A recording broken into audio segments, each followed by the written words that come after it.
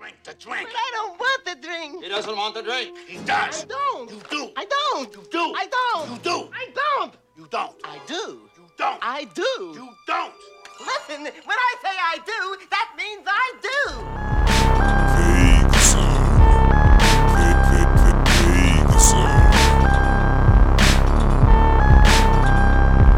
Hello, welcome to episode 128 of Vague Zone. I'm one of your hosts, Thomas. And I'm your other host, Daniel. And today we are beginning a new theme run. We have chosen it's a detective story. We originally chose something else, but there were some technical difficulties with that one. And so we have a new detective story that we're going to start off this this theme run with. And it is Who Framed Roger Rabbit? And Daniel, we were joined by two guests, friends of the show, Kevin Ganelin and Adam Murray. Thank you for joining. Sure, yeah. Yeah, Daniel started going off on some crazy Jeffrey Epstein theories in the last episode. So oh, yeah. We lost all that gold. Yeah, I mean, it was really shocking stuff. I think he's innocent. Yeah, so Very maybe controversial. Maybe it's good that episode isn't preserved. That one's lost in the Vague Zone forever. But yes, before we start, Daniel, would you like to read us the IMDb synopsis for Who Framed Roger Rabbit? Sure. A tune-hating detective is a cartoon rabbit's only hope to prove his innocence when he is accused of murder.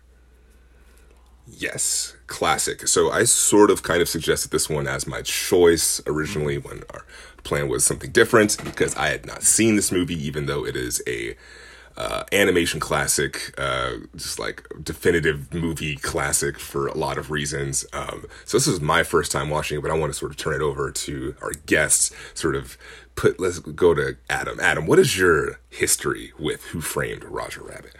Oh man, I got a deep history with this one. Last time I joined you guys was for Muppet Christmas Carol, which I think there are a lot of similarities between these two, which I can get into later. But interesting that these both kind of connected with me.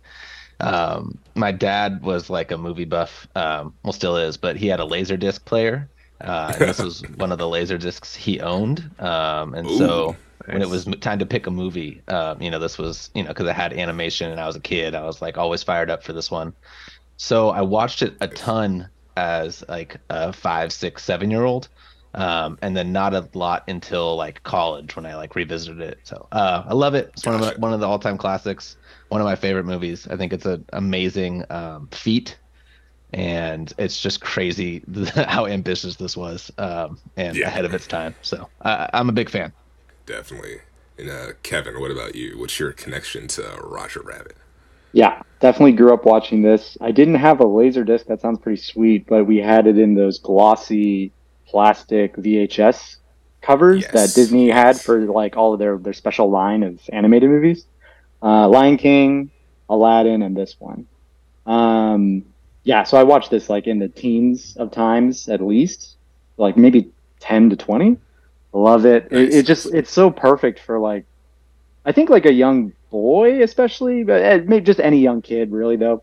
But because there's so much danger, like there's so much hostility, but it's still controlled, and I think that I really latched onto that as a kid, and it was like funny, really funny, and funny for everybody. Like you could recognize the things going on.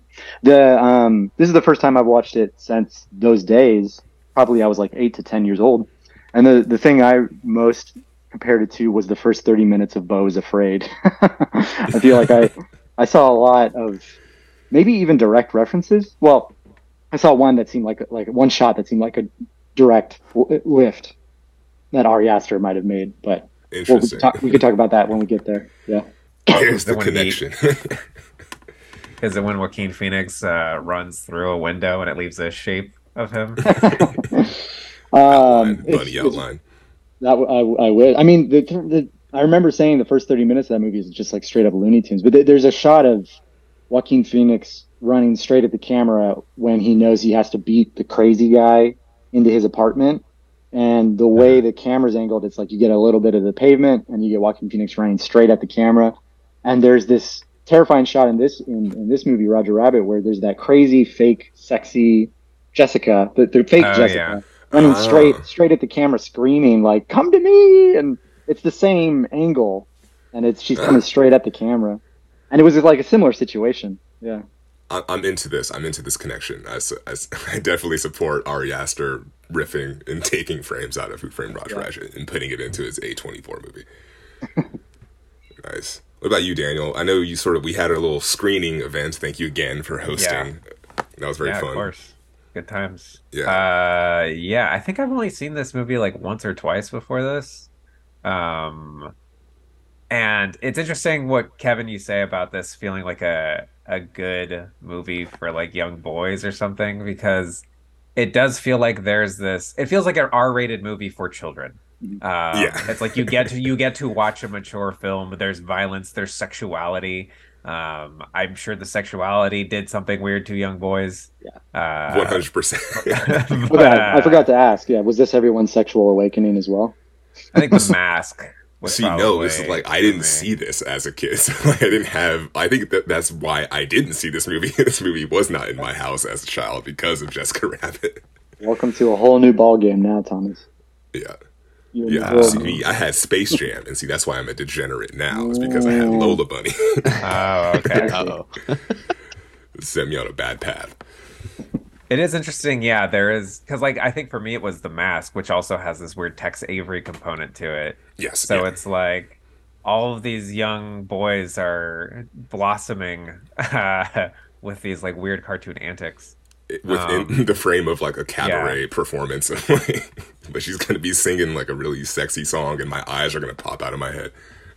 Yeah, I think at least I had the benefit of it being an actual human woman and not a cartoon. But yeah, this time around it was, there's just I feel like I have some like very minor gripes with just like the plotting. But there are so many moments in this movie that are just fucking golden. So like I already mentioned it before, like Roger Rabbit breaking through that window and it leaving the Roger Rabbit shaped hole. Just it feels so fucking seamless the way it's done, and it just feels like it's just magic. It feels like this impossible feat that they pull off so well.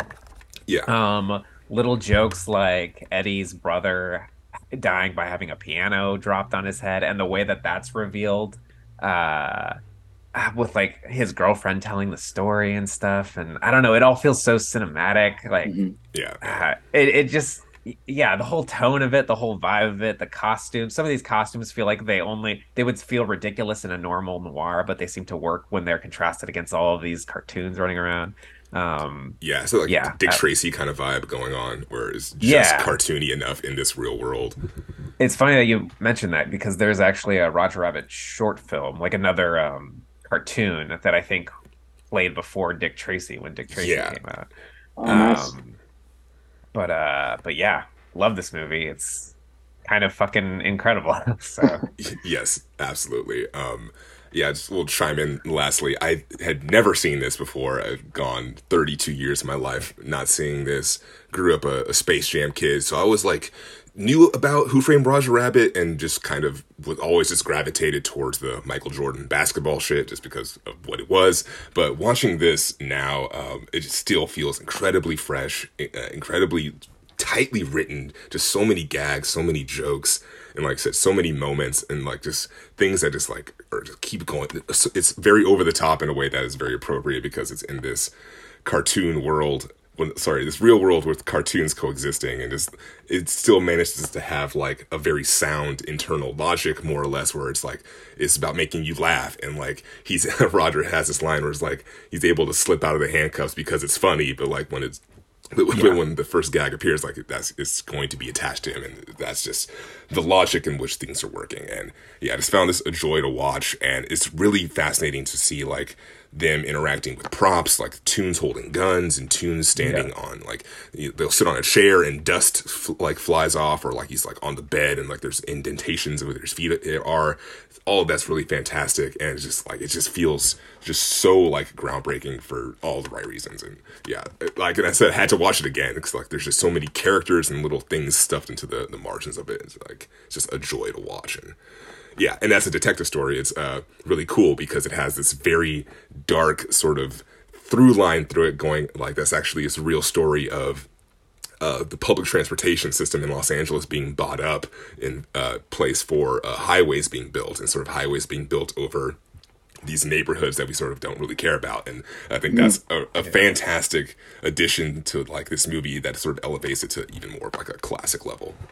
Yeah, the club that he visits to watch Jessica Rabbit perform in real life LA, that would have been like I forget the name of it. Apologies, but it was something called like the Jungle Club or something like that. The Cotton Club. The Cotton, yeah. So it's like, you know, they didn't allow minorities in the audience, but only minorities were performing. Yeah. So you just, it's one of those. It's like X-Men. Like you just replace tunes with the people, like the people who stand to lose a lot more than others. Very solid allegory. But I'm glad we can sort of dive into this and chat about this. Very, any gags or stuff that like sort of stand out, Adam?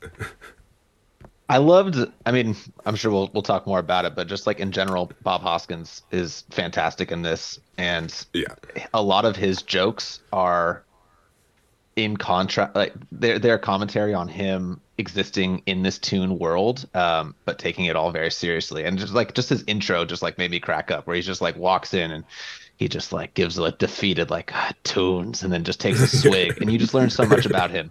Like he says one word, and you know he hates tunes. You know he's an alcoholic. You get the sense that he's gruff. He doesn't want anything to be involved with any of these people, for lack of a better term. But throughout the film, you just constantly see him just so frustrated that he has to exist in this world. Like when he asks for whiskey on the rocks, and he yells back to the penguin, and I don't mean rocks, and it still comes with rocks.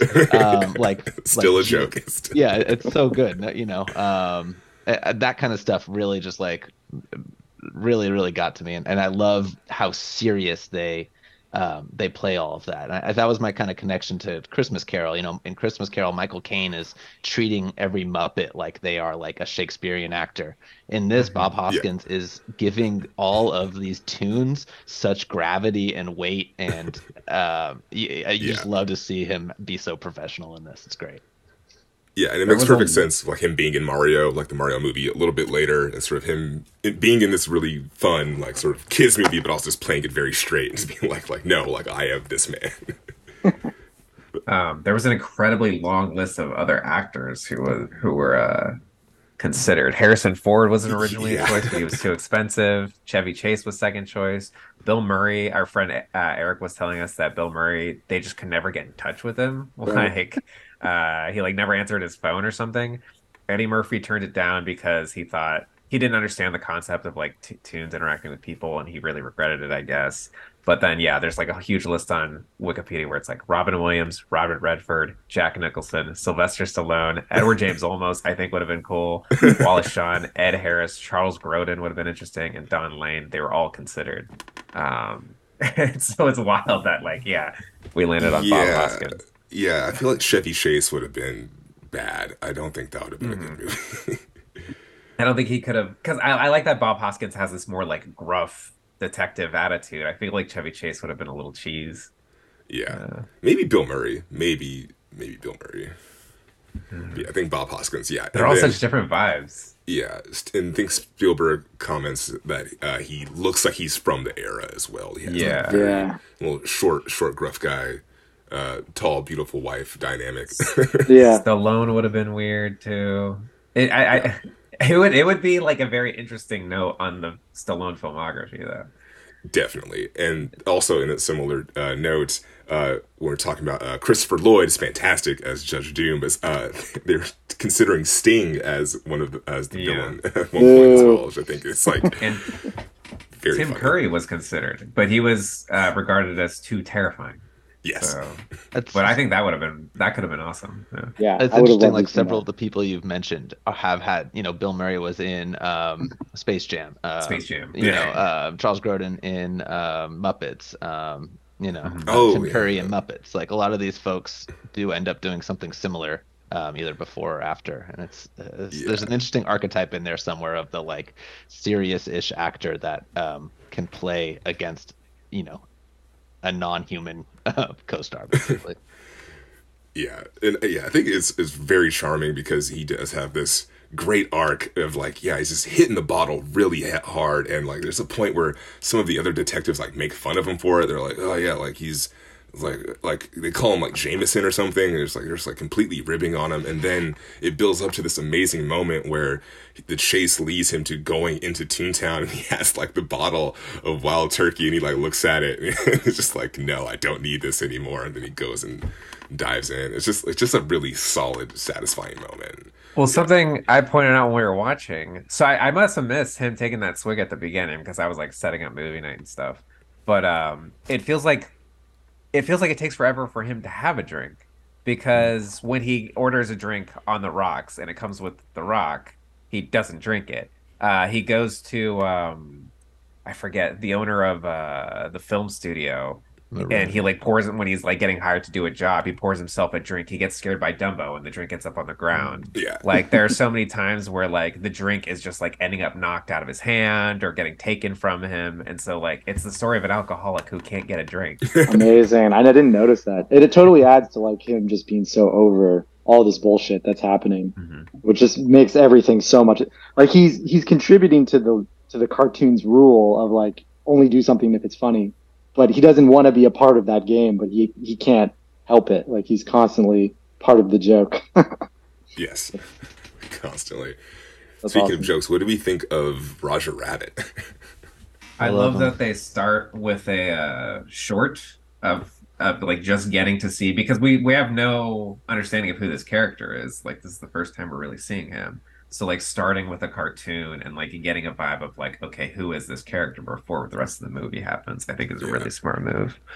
Yeah, and apparently that opening sequence was very like people really lauded that and was a big fan of that when the movie came out, and they're saying that that sort of overshadowed a lot of the rest of the movie because they said that sequence was just so like groundbreaking, so well animated and lovely. But yeah, I think it's interesting. I've like done this journey kind of like working my way backwards where like as a kid I went to Disneyland a bunch and like interacted with Toontown and like did all that stuff and was aware of like that world, so to speak. But funny, like finally watching this movie and like getting to know this like character is funny because like it's a lot of Bugs Bunny, but it seems to be like just taking the personality and like stretching certain aspects of it, like making him a little sloppier and a little bit more like, I guess like more anxious and unhinged and less cool. It's just, but also including like the overalls from like Goofy and like the bow tie from other characters. So it's clearly like this amalgamation of a lot of influences, but it's very much like it's not Bugs Bunny, but also it's very close. Yeah, I Feels was. like a much Oh, sorry. I was struck by like how much turned to 11 he is, and how he kind of stressed me out watching it this time. Yeah. When I was watching it as a kid, it was just like, oh, he's like a funny rabbit. He's funnier than the other cartoons I've seen before, like the originals, because he's more intense. But this time he was like, this guy has issues. I feel bad for him. Like I hope he's okay. Like his eyes, yeah, he's always unhinged. I was surprised that the filmmakers felt comfortable taking it to that level of like insanity with him. Yeah, it was a big choice, and I agree. I think it was cool to see, and I remember as a kid watching this and being like why aren't all cartoons like this? You know, it felt like it's basically the Tom and Jerry set in the kitchen, but Yeah. it's way more dangerous. You know, you've got knives and fire. You have like hot liquids, like you have stuff that like, and it's constant. It's every second or two there's another danger compared to like the one here literal and there. Rube Goldberg thing where it's like one thing leads into the next. Yeah. And I think Roger's the perfect like person to be in there because he's an interesting like character in the sense that he is he's like kind of undefeatable, like, and that speaks to like Toons can't really die or feel pain, but he just is constantly trying to go save that baby, and no matter what holds him up, and no really regard for his own safety. And I just love the characterization of that. And I watched the making of. On the making of, they said that they were trying to like conceive of both Roger and this world, and they wanted to pull like the crisp, clean lines of Disney the characterization and like character work of Warner Brothers, and then the humor of Tex Avery, that kind of like larger than life. And I think like hearing that kind of like synthesized in my head. I'm like, oh, that is why this feels so high quality, is you really get the best of all three of these worlds. Definitely. Yeah, I love his reaction to the Toon Squad, like, rolling up to outside the office. He, like Kevin said, like, the eyes fully out of the head, but, like, he just completely stretches back and is just, like, completely terrified of these weasels coming in. And, yeah, I just, like, just taking all of those things, yeah, like you said, to 11 just works really well. And, yeah, I always associated him. I was like, oh, he's gonna be sort of like Bugs Bunny, but I was like, no, he's not cool at all. He's way off the deep end. He's a cuckold. He's a straight. He goes through the arc of seeing his wife having sex with another man, and they suggest he's gonna go out and kill the guy. they make you think that's gonna happen. That's hilarious. Such a good gag when he's going through the photos at such a pace where it's basically animated. Yeah. But yeah, I mean, I like the design of the character, just like the use of the red and the yellow. It just feels like danger. Like it feels gross and scary to me. Because he looks like a clown. He's got like the big red nose, even. And the hair. And I don't know. It's not pleasant. It's kind of nasty. I think I like what they do with toons in general. Like every toon is just a force of nature in this universe, and like they give you the sense that the humans like uneasily coexist with these dangerous things that are just a part of their world, but they can't get rid of them.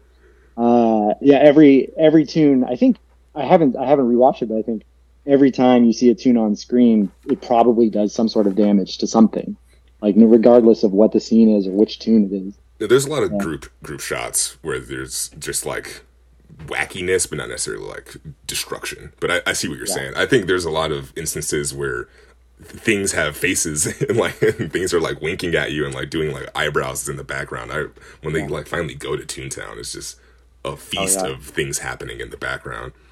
That I forgot all about Toontown. That was, for me, this movie is before Toontown and after Toontown, and like it's just the whole movie explodes at that point. And that was amazing. That was an amazing thing to watch. And it almost like dipped into horror territory with the long hallways, and being in a decrepit old apartment building being chased by a crazy woman. Like I forgot all about that. It was amazing.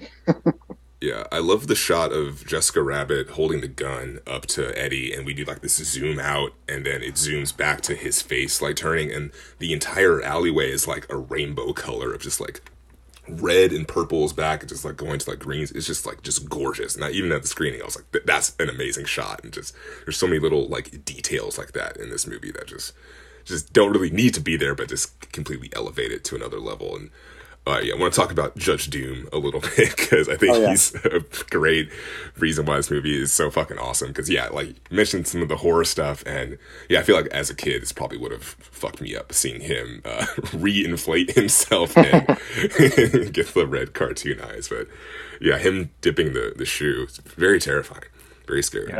Incredibly violent. Just unnecessary murder of like a little puppy or maybe like the toon equivalent of a child. Yes. And fun fact, Adam, the voice of that shoe is our good friend Nancy Cartwright, aka the bad boy of the 90s Bart Simpson.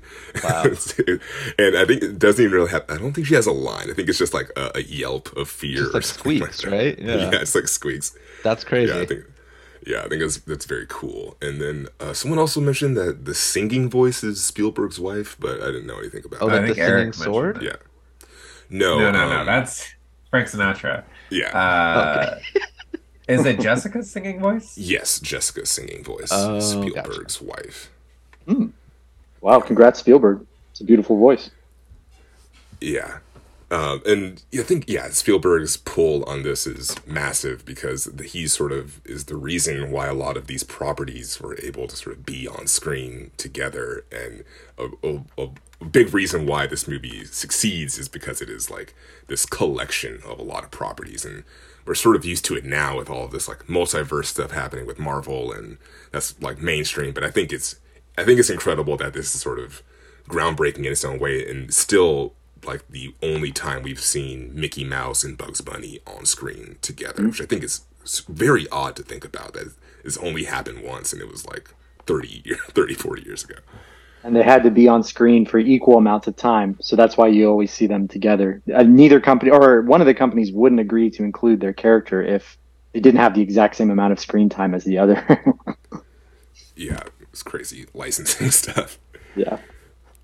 I can't talk about Judge Doom enough. I think probably watching it this time, probably the best villain performance I've ever seen. Like, Really? I think so. Like, when you think of like great villains, like especially from like 80s childhood movies that you grew up watching, those to me, those are like the best villains. Those are the villains that stick with you because there's like they're mythic and they're for children. But like, there's Darth Vader, there's this guy, probably some. Yeah. Oh well, you know, I didn't get around to seeing that as a like 10-year-old, pure evil. Yeah, but like he does that thing like in the Lost Fake Zone episode, the Forbidden Fake Zone episode we talked about last week. I mentioned this performance from an actor, Christopher Plummer, who's like brimming with energy. He's just like shaking, but he's delivering just like one or two lines, and he doesn't have to bring that crazy hectic energy into his scenes, but he does. And I feel like Christopher Lloyd does the same thing, where there's just so much energy that he's containing in himself. He's very still and he's very mechanical in his movements, but he's like, it's like he's gripping himself with like rage. He's got so much stuff pent up inside of him, and it's awesome. Yeah, he's really scary when he's getting up in another actor's face. It's like you feel scared for that actor. Yeah, he holds himself like an SS officer, like 100%. Right. Yeah. He has like this completely black outfit, the brim, like this crazy chin, these circle glasses, and yeah, like and his solution for these tunes is to just eradicate and boil them in acid, which is like I feel like just straight to death. Like I feel like the SS thing had to be intentional because there's a scene where he like walks into a room, I think like looking for tunes, and it feels like I was like, wait, was he putting on a German accent just then, or like because like low key, it just yeah, it felt like 100% that direction. Yeah, his costume always reminded me of the Nazi from Indiana Jones, with the little glasses. Yeah. So I don't, lots of the same people working on that. Yes, Yeah, and he's so spooky.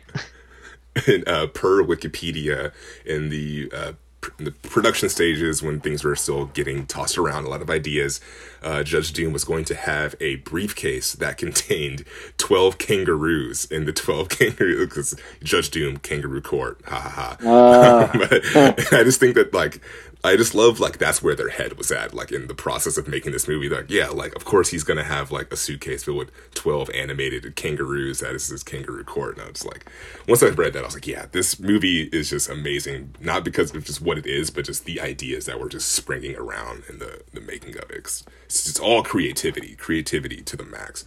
Yeah, the screenplay has 2 writers credited, but I feel like they had to have sessions where they're like, all right, let's get a bunch of people in here to just like punch up the script. Yeah. To like, where can we add jokes? Where can we add details and stuff? What were we going to say, Kevin? Probably one of my favorite IMDb trivia pieces of all time that I just read today. In one of the earlier versions of the script, Judge Doom was revealed to be the one who killed Bambi's mother. From deeply evil.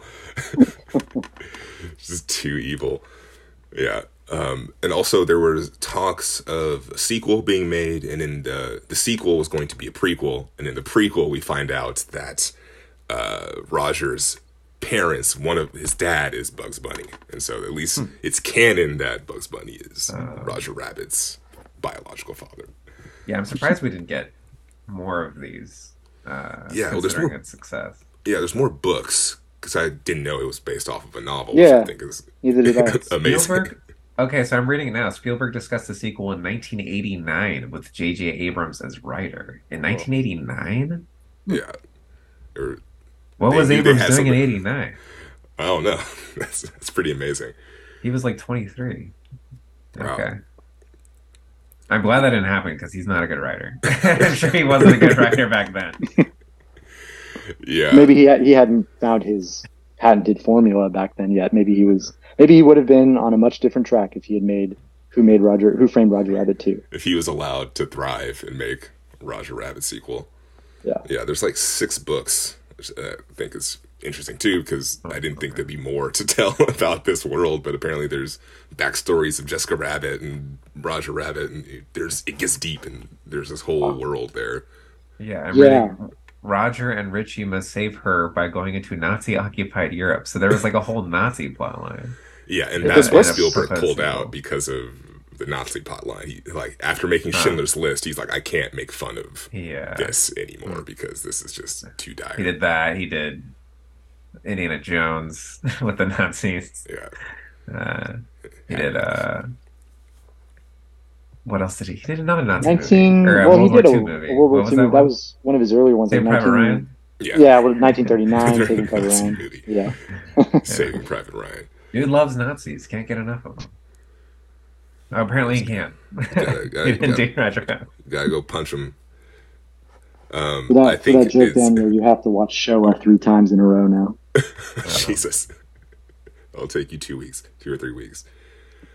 Eddie's job is gets paid $100 for his detective job. We had a good good beat about that. Him griping over his $50 check. Oh yeah, my God. Yeah. That reminds me every time 1940s. I see, yeah, every time I see They Live in theaters, like I would always see it at the Castro Theater. There's a scene, like times are tough in that movie, and the main character is struggling to find a job. Times are supposed to be tough in the whole world, in the whole America, and he walks past a gas station. It's like 89 cents Yeah. for a gallon, and every time I see it in theaters, everyone in the audience just loses their shit. And just Yeah. like, screams at the theater, like, "Why?" I Yeah. think there's a scene in Die Hard where they drive past a gas station too, and you see the prices. And now everyone just can't help but like moan. Yeah, there's a menu inside of the bar here, and the French dip is like 50 cents or something. Oh yeah, I remember that. 50-cent French dip. Back when times were good, things were less than a nickel. I love that bar scene because you really get to see like you get like a view into like why Roger is so beloved and like why he treats his work the way he does. Yeah. Like in the same way that Bob kind of treats all the tunes like, very matter of factly, like Roger is serious about his like laughing business. Like it gives him life. It is the reason he has the wife he has. It's the reason he has the life he has. Yes, yeah. He's clearly a professional, and I also just like love it sucks so much. He does that whole cartoon in the beginning. He like completely puts himself out there and does an amazing performance, and he gets completely like busted down because he did birds instead of stars circling around his head. And it's like no one cares, as a viewer, we're like, whatever, that was fantastic and an amazing feat, but like he didn't stick to the script. So Yeah, he messed up his stunt. exactly. It's so interesting, like watching him get completely like rode by the director for giving like a lifetime performance. Never enough. Yeah. Yeah, I love being in that bar too, because you get more sense of like just the sort of the class struggle, and like they're talking about getting rid of the red line and getting rid of this like public transportation, and everyone in there is sort of like it's like kind of a divey looking spot where it looks, the train's going by and everything is rattling, and Oh yeah, I love it just has this feel of like things are a little bit down and dirty, but they have like the joy of Roger to sort of latch onto, and this public institution to sort of help keep things going. But yeah, if Judge Doom and the Clover Industries have their ways, this entire neighborhood can just be leveled and flattened. And so kind of going back to like that tragic story tied to this mystery, I think that's what helps really connect all this stuff and make it feel real and have a lot of weight to it. And so when you do get this feeling of like, we do need laughs, we do need people like Roger in our world, because it's going to be tough. Neighborhoods are going to start disappearing. So we need to have some fun. Damn, I mean, like, Bars. oh, sorry, like that's when when they all the way that this movie ends with them all just holding hands and singing. Like the problem is solved, but it's kind of when you mention those things that you just did. Like we know that's not how LA turned out, so it's that adds some extra bite to the ending. That I remember when I just watched it just now. Like it's kind of jarring that they're just singing all of a sudden. But everyone won. It's a happy ending, but that's kind of messed up if you contrast it. I love that song too. Like it's like aggressively positive. You know, it's smile, darn you, smile. Like we're gonna freaking make you laugh and enjoy your life because like that's how serious it is. That's how I took it. Is like, you know, but they are just as intense about being tunes and being providers of joy and humor as like Judge Doom is about controlling, you know, the city. Like they everyone Yeah. is escalated to that same level. It's just Yeah, for them, it's just about like gags, you know. It's cool. That song is a definitely, trip. definitely. Yeah. Sorry, what were you gonna say, Um, Daniel? No, I'm good. Speaking of songs, one of my favorite lines in this movie is when they're in the car and there's this car chase, and the car has a moment for a joke. He's like, "Hey, what do you call the middle part of a song?" As they're like heading towards a bridge. Oh, yeah. I just really appreciate just if you're gonna have like jokes, just keep them coming, keep them flying a mile a minute, and no pun intended. But I just really appreciate that. Just that joke really caught me off guard, and the weird like kind of body horror moment at the end when Judge Doom gets flattened and he like comes up and he's like this weird like slinky looking thing, so and then weird, like man. walks over to the air thing and blows himself back up. It's when I saw that, just completely caught me off guard. Was not expecting to see something like that in this movie, but again, it sort of goes with him being a tune secretly, and just completely works. Yeah, that was exciting to watch with you because I already knew he was a tune. So I was like, okay, like is this gonna catch Thomas off guard? Like what's he gonna think of this? Yeah, Yeah. somehow managed to not know that for 32 years. So But we amazing. never get to see what his true form is. Like they say at Yeah, the we end, only see his eyes. it was just a plastic mask. That's terrifying. I never really Yeah. remembered. Yeah. Wow. Yeah, and the melting is visceral and screaming. His scream, yeah, that's what I was just gonna Yeah. say. Like that stuck with me for my entire life. It's And Yeah. it lasts kind of a long time. it just keeps going. I like I said, I would watch this a lot as a kid, and like we also had Indiana Jones on Laserdisc, so we'd watch that a bunch too. And I always equated that scene with when they drink from the wrong cup, and he melts, and the bad guy melts in Indiana Jones. Like they're both Yeah. just like body horror, just true body horror, and like, you know, baby's first Spielberg, body yeah. horror. Yeah.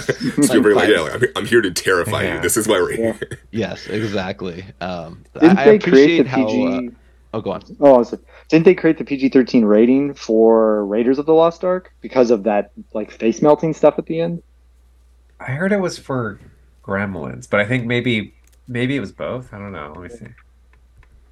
Sorry. Anyway, Gremlins go was ahead. 84 and PG-13 came out in 84. Yeah, I Yeah. also find it really fascinating the fact that I don't have this movie as a part of my childhood, so I don't have like those memories. And so when we were watching, Daniel's wife Emily mentioned like, yeah, like the him blowing himself back up was like terrifying to her as a kid, and like just that being like incredibly scary. I'm like, it's so funny hearing like the how this movie is like a part of people's childhoods, and how those moments really stuck with people. I think that's really fucking cool. It was like so much more present, you know, back when it came out in the early 90s and stuff too. Like Roger Rabbit was part of, I think they call it like the Big Five. Like he was a character that Disney was putting like a lot of merch out for, and they were investing a lot in having him be like part of the face of Disney, and that has completely like changed once they got the like, you know, the Little Mermaid, Aladdin, Lion King, once they started going into that kind of identity. But it's interesting looking back at some of like the older Disneyland merch and stuff, and people are walking around with like Roger Rabbit hats on and shirts, Yeah. and overseas, like I think in Tokyo Disney, he's still like a really big mascot. But that's just kind of changed now, and he just feels like kind of like, you know, the weird uncle or like the cousin you don't see very often now to me. I Yeah. don't know. What do you guys think Yeah, about because that? well, it's like this movie ushered in that entire new Disney era, right? Well, What do you because it say, was like Daniel? meant to kind of save Disney animation, wasn't it? Believe so. I think that's what the wiki says. I think that might have Oh. been Lion King, but this was earlier. This is definitely earlier than the Lion King. So Yeah. it did so well. Yeah, and they spent so much money on it. It was so complicated to make. Then yeah, you're probably right. They probably put a lot on it. I do think, going back to the character design, I think hideous. I don't it's not. I'm scrolling through pictures of Roger Rabbit right now. I'm like, I don't know if I could just keep looking at it because maybe I have something. Maybe I have a fear of clowns or something. Because it looks like a clown. The one with him and Eddie inside of the car is for sure like just unsettling enough it's cool and fun, but yeah, like it's a lot of teeth and mouth. Yeah. And I think the red and the yellow are really the yellow gloves. Something about those yellow gloves really rubbing me the wrong way. Yellow gloves. Unearthing some trauma here. Don't like Roger Rabbit. They were talking about designing. Like Ronald McDonald. Yeah, he is totally Ronald. He's got the colors. True, yeah, very similar color palette. They said they gave him the red overalls and the blue bow tie so that he would look like an American flag, and people would unconsciously like him. Yeah, we love the American flag. Different time. That's that Mad Men marketing. Yes, 100%. Yeah, I dig it. Any final thoughts on Who Framed Roger Rabbit? I wrote down real quick just a couple things that amused me when they were like, you get a little bit of Eddie's backstory. He's going through pictures and seeing old newspapers. And I don't know if you guys caught like the two major cases that he had worked, but one was he worked the Huey, Dewey, and Louie kidnapping case, which I thought was awesome. And then the next headline says Goofy cleared of spy charges, and I just okay. I love all of the Goofy references. Like Goofy gets a lot of love in this movie. We were watching it, and like I think once again, hosting movie night, busy doing something else. Someone says, "So wait, Goofy was the one who killed his brother?" And we were like, "Wait, what?" And they were like, "Yeah, there was a newspaper that said like Goofy cleared of charges. Like, was he the one? Was he like accused of killing his brother?" Yeah, there was a little confusion on that. So spy charges. That would have fit the noir thing great, like the person in power, because Goofy is like the Clark Gable of the Toon World, the way that Roger talks about him. So like that would have fit perfectly. It would have added some tension in their relationship too. Roger being a big fan of Goofy. And... That's so true. He's in the theater. He's talking. He's like, every move is so precise. He's professional. he's so graceful. Fucking love it. When was the Red Scare? Is that related to like the spy charges? You know, I know people are getting like blacklisted and stuff in Hollywood. That was the first one too. Or was that way earlier? Let me see. Red Scare 1920s. So yeah, this is 1919, 1920. 7, I think. I mean, Goofy been around for a while, right? Yeah, it's true. Back in the black and white days. I love the Betty Boop line too, and just like having her as like kind of the washed up, actress turned waitress. You know, the town moved too fast for her. Yeah. That was the original voice actress for Betty Boop. I couldn't believe it. Yeah. Wow. That's nice. Yeah, there was so much they wanted to do. They wanted to get Tom and Jerry in here. They wanted to get like Mighty Mouse. Trade-offs had to be made. Popeye. In order to get some of the bigger names, some of the smaller ones had to get set aside. But yeah, there was also a scene where it was the funeral of Marvin Acme, and it was supposed to be like Superman was there, Tom and Jerry, like Chip and Dale. Like it was just going to be a huge cameo fest, and I think that. Yeah, we should have had that. I think they got rid of that during the storyboarding. Yes. Or like screenwriting. Like it was pretty early that they got rid of that. Yeah, someone's like, no, we don't have an extra $10 million for that. Sorry. And like multiple scenes already serve that purpose of just showing off all the characters and just blowing your mind with all the connections. So yeah, that would have been Daffy Duck versus Donald Duck. Yeah. Yeah. That Daffy Donald scene is fantastic. Yeah, it should blew my mind. And very cool. But you mentioning the funeral for Acme, just the fact that Acme is even a character in this movie is so clever. Yeah. It's integral to the language of animation. It's the fact that it all takes place, the climax all happens in this Acme warehouse where they have these crates and crates filled with stuff, and it's just a fun house of things to happen. As far as final notes, the gag I think I like the most just because it's so silly and weird is after what is the name of the car? Benny. The cars. Benny. Yeah, after Benny crashes into the light pole, he's like injured. He's clearly in pain. He's like agonizingly walking over to the real car, and he gets into the car, and his wheels turn into arms, and he drives away. I just fucking just love just like how absurd and just like how much pain that he's in, and he like walks over. It's fucking just made me feel like a kid again to see something that's so silly and over the top like that. Yeah. So had to mention. My favorite gag was probably the bullets. I mean, unfortunately, there's some racial elements to that joke. No, it makes it better. Yeah, relic of the time. But the idea is so amazing. Like they each have a personality. They're dummy bullets versus like some of those bullets are going to hit the target. Some are going to find the wrong direction. It opens like you can think about the rules of that gun for like 20 minutes. Awesome. Yes. That gun. The problem is the gun doesn't really pay off.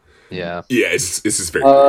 Yeah, they just run away. Well, it paid off immediately after he opened the case. The Native American bullet. Yeah. A Native American killing a wild turkey. Yeah, maybe there's like they capped it. They're like, okay, let's just keep it tight. We don't want to keep going back to that well.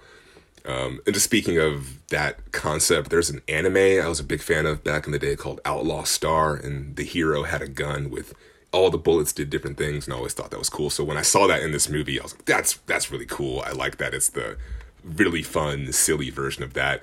There's a little bit of racial stuff at play, but unfortunately, so is the case with a lot of these older animated films and shorts. You got to be careful with revisiting the past. Might get a little hairy.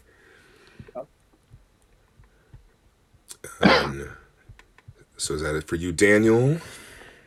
Good, yeah. Well, I'll ask you, what have you been watching this week? Oh, what have I been watching this week? I saw Past Lives, written and directed by Celine Song. It's a movie about these two kids, these like childhood friends, kind of like, their first romance, childhood friends. In Korea, they separate. The girl leaves Korea. 12 years later, they get in touch with each other on Facebook, and there's just sort of kind of, rekindling their relationship, like trying to figure out like who have you become, how have we rediscovered each other? Is there some sort of destiny here? A recurring thing, I think it's called inyan, is this concept that like people are destined to cross paths. So even if it's just like brushing shoulders or something, we had this connection in our past lives, and now it is like echoing through time in our current lives. Maybe we were always destined to brush shoulders. Maybe we've done it, in past lives. And so yeah, this movie, it's really, really fucking good. Because it just kind of makes you're kind of forced to look back on all of these different relationships, encounters you've had with these different people. It does make you question, like, what if I would have gone that route? What if I would have gone this other route? And like ultimately kind of make peace with where you're at. Sweet. Because maybe I don't want to spoil anything or like spoil what the message of the movie is really, but it's really, really good. I think the score is from two of the guys who were from Grizzly Bear, and like it's really noticeable if you're a fan of Grizzly Bear. Okay. But yeah, it works really well. Yeah, I'm seeing that on Tuesday. Looking forward to that. Yeah. What about you? I'm going to turn over to Kevin. Kevin, what have you been watching recently? Because you definitely joined us last week and talked to us for a very long time about a bunch of stuff, and that was unfortunately lost. So thank you for joining us. Sorry about that to happen, but what have you been watching recently? Yeah, no worries. Someone mentioned, Thomas, you mentioned that like you didn't see the twist coming with him turning into a toon. Yeah. Wanted to give a shout out to my girlfriend Yuka. I had the privilege of introducing someone to Star Wars for their first time. Oh, nice. That was an amazing experience. So imagine watching episode 7 with someone and they don't know that Darth Vader is his father. That's in episode 5. Episode 5? So it was so cool to watch, like that scene in the generator, I am your father. And her mouth dropped and she was like, really? Is it true? She was looking at me. Like, Is it she true? was looking at me like, are they playing a trick on me? Is it true? That was so cool. That's dope. Yeah, that was fun. But yeah, shout out to another Japanese show. I told you guys about it last time. Sanctuary on Netflix, really good. This like rebel bad boy in the sumo world is making his way through the ranks. The last episode I watched was amazing because there's a judge that is trying to get the main character to lose. He's just like bending the rules to disadvantage the main character. The main character does like a sumo move that throws his opponent into the judge. When he launches the guy, it goes into slow motion for the first time in the whole season. And it's like just beautiful. It's like 4 episodes into the season, and it's just this long slow motion shot of a sumo wrestler being launched like a missile into the stands. It was so beautiful. Yeah, that alone is worth watching the show for. So yeah, Adam, this is a samurai show. No, not a samurai show. A sumo wrestling show called Sanctuary. Yeah, I'm gonna have to check that out. That sounds dope.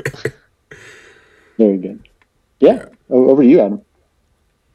Yeah, I've well, I know you guys talked extensively about Barry the other week.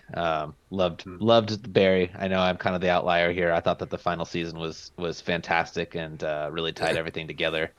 But I know you guys talked about that, so I'll talk about 2 movies I watched recently. I watched Moneyball a couple days ago, and I had never seen it all the way through. It's a movie about the Oakland A's and the early 2000s and how they kind of changed the game on how Billy players are Beane. assessed. Yeah. So I kind of watched it as like I don't know if you guys are following the Oakland A's story at all, but as kind of like a goodbye and good riddance to a lifelong fandom to that team. It'll always hold a special place in my heart, but as Fisher has kind of made his mark and done a lot of damage to the fan base, to the Coliseum, to the city. So I watched Moneyball as a reminder of when things were, when I was like 10 years old and things were exciting and fun and people had a lot of hope for the A's. And obviously that did not pan out.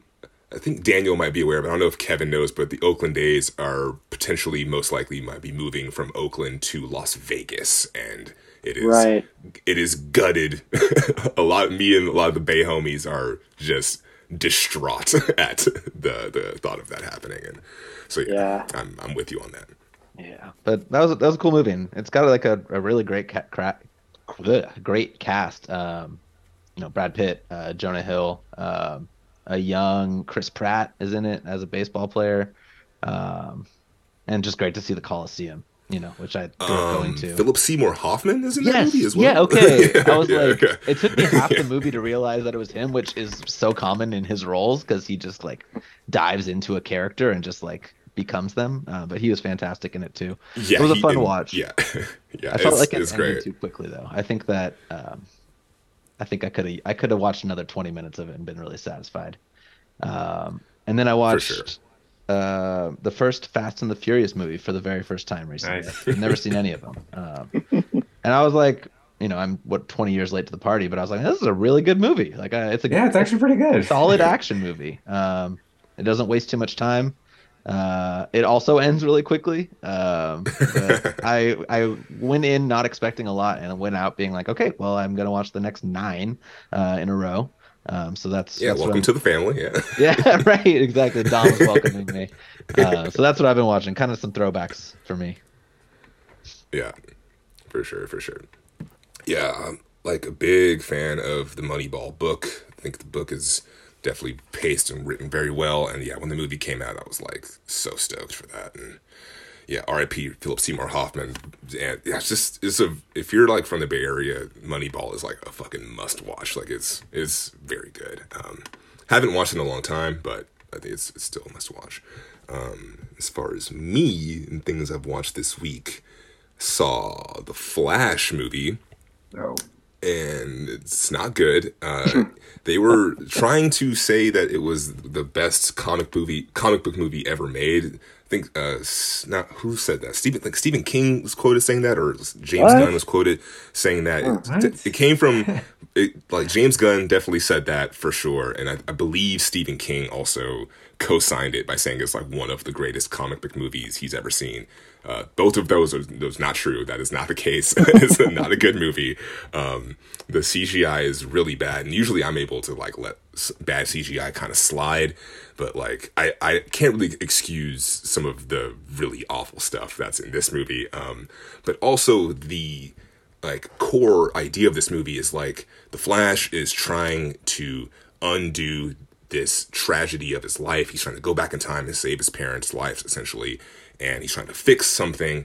And he's talking to his mentor, Batman. Batman's basically like, that the mistakes are what make us. Like, that's why I'm Batman. You know, we can't really go back and change these things. And we sort of, over the course of this movie, we see him attempt to fix that and the consequences of that.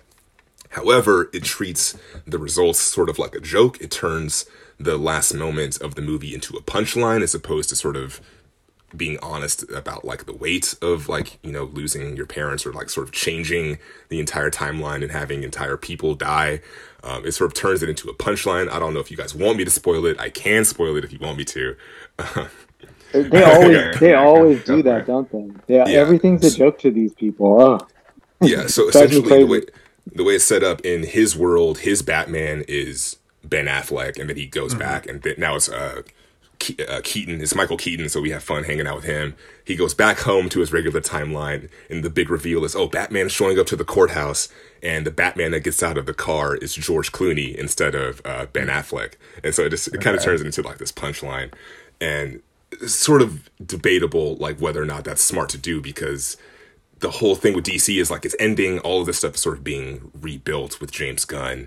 So like none of this stuff really matters. And so it kind of goes to the point of the movie of like, well, we are just going to be resetting everything. So like, what is the point of sort of having this whole story being about consequences? And so it just didn't really kind of make sense to me if I articulated that correctly. But yeah, it seems like what DC is doing is going against what the point of this movie is trying to make, of being like consequences mean something. But like with this whole DCU, they're just resetting it and rebooting it anyway. So it just doesn't really matter. But yeah, I just think it's just kind of weird. It wasn't that great of a movie. Spend $5 to go see it. Don't recommend anyone else do that. And it's not doing very well in America. It's kind of bombing. It's doing well overseas, but yeah, it's kind of rough. And I also saw Asteroid City, which is very good. Highly recommend that. People are sort of saying it's kind of similar to Nope, because it's about like extraterrestrial kind of stuff going on.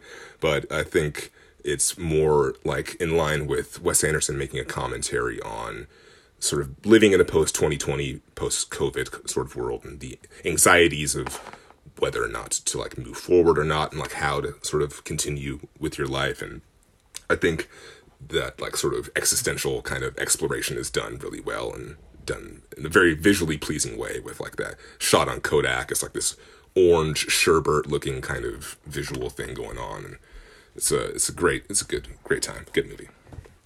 Yeah, I'm seeing that on Tuesday. I'm excited for it. Yeah, these recent Wes Andersons I think they've been great. I think him tapping into these other actors like Jeffrey Wright and like Bryan Cranston is great in this, and I think I would love for them to work together more.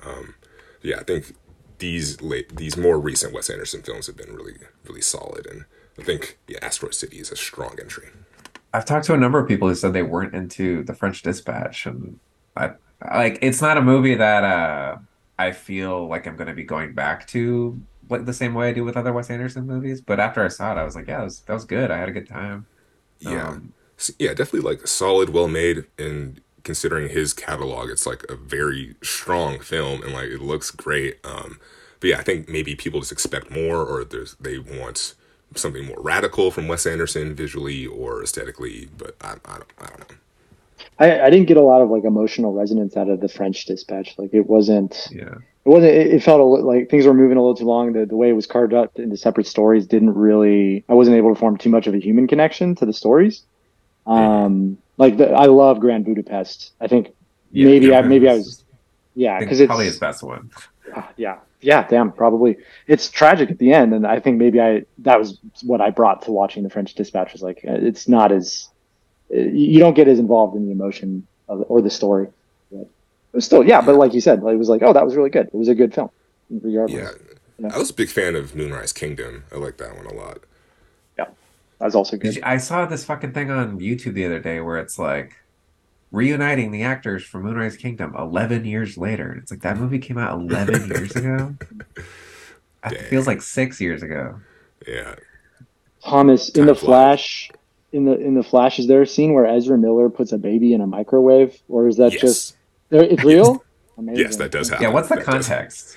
The context is a building is collapsing, and that building has a hospital wing, and the baby wing falls out the window, and he does the Flash thing and like goes and saves him. And actually, I give the scene a little bit of credit. So the CGI is getting a lot of criticism because the babies look like rubber, like rubber balls, and it looks really bad.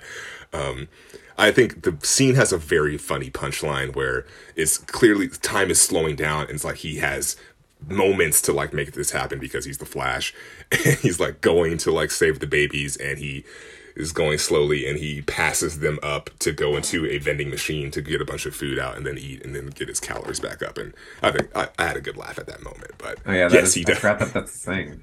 That he has to eat a bunch of food. Yeah, he has to be. Yeah, his calories are constantly being burned, so he needs to be constantly eating. Yeah, so yeah, in that moment, to protect a baby from some like acid that is falling, he has to put that baby into a microwave, and the baby is safe.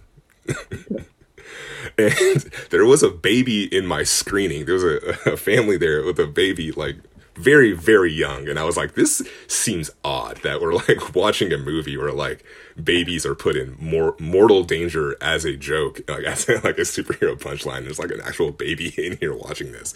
I was like, is this wrong? Like, are we like Maybe the parent didn't like their baby that much. He's like not gonna remember anything. Yeah, but I was like, this. I was like, this feels weird. Someone come get this baby, man. Someone finally Rescue did. me from this baby. Yeah, they were crying like halfway through. I was like, yeah, someone come get this child. It's just a terrifying movie. You can't just look at Michael Keaton. You're not ready for that. All right. Oh, he's a handsome man. How dare you? Yeah, he's a handsome man.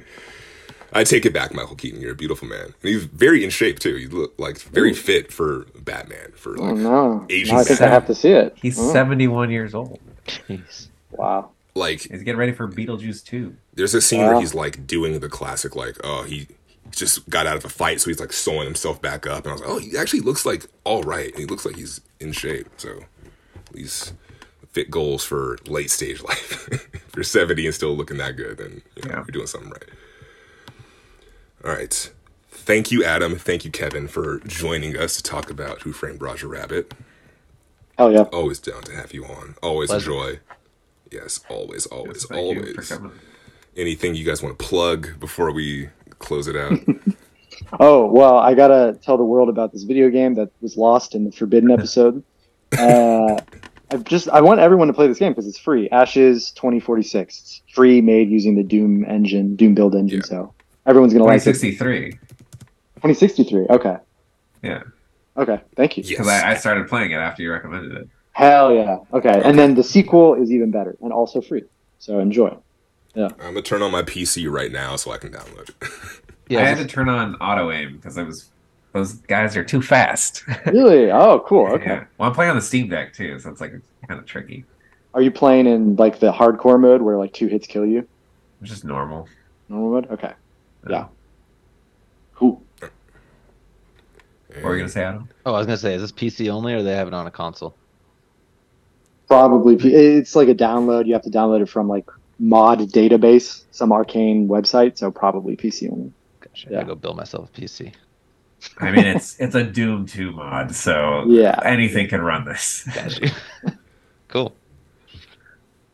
Yeah. Nothing really to plug, but me and Adam, we are working on the 8th Blaze Wave album right now. Nice. Album number 8. Coming Very nice. to a theater near you before the summer is over. sounded Yes, good, man. and Thomas has some crazy, amazing songs on it. So You're too kind. You're we're all just trying to far keep too pace. kind. You're far too kind. You're far too kind. It's been a You lot have of fun. Do you have an album title? No, probably not. Not yet. Still in the early baby birthing stages. Sweet. We're Are you amassing. are you gonna pitch some? We did a little baby pitch test last time, but we're still just trying to get like the songs, see where they're at, see what we're kind of saying, and then go from there. That's what I don't know. Yeah, the album names always come from strange places. Like, it's usually a conversation, and then when it happens, it'll be a very clear moment. We're like, okay, yeah, that's what we're gonna call it. And our eyes will lock in a haze-filled room. They all. Yeah. But yeah. All right, cool. Yeah, gonna wrap this one up. Thank you again for joining us. This has been episode 128 of Vague Zone. If you would like to contact us, you can email us vaguezonepod@gmail.com. If you have questions, comments, concerns, or theme suggestions, let us know. Tweet at us at Twitter @VagueZone. Let us know what you're watching, what you're playing, and what you're planning on doing. Cool. This has been 128. I'm your host, Thomas. And I'm Daniel. We'll see you next time, and thank you for listening. Bye.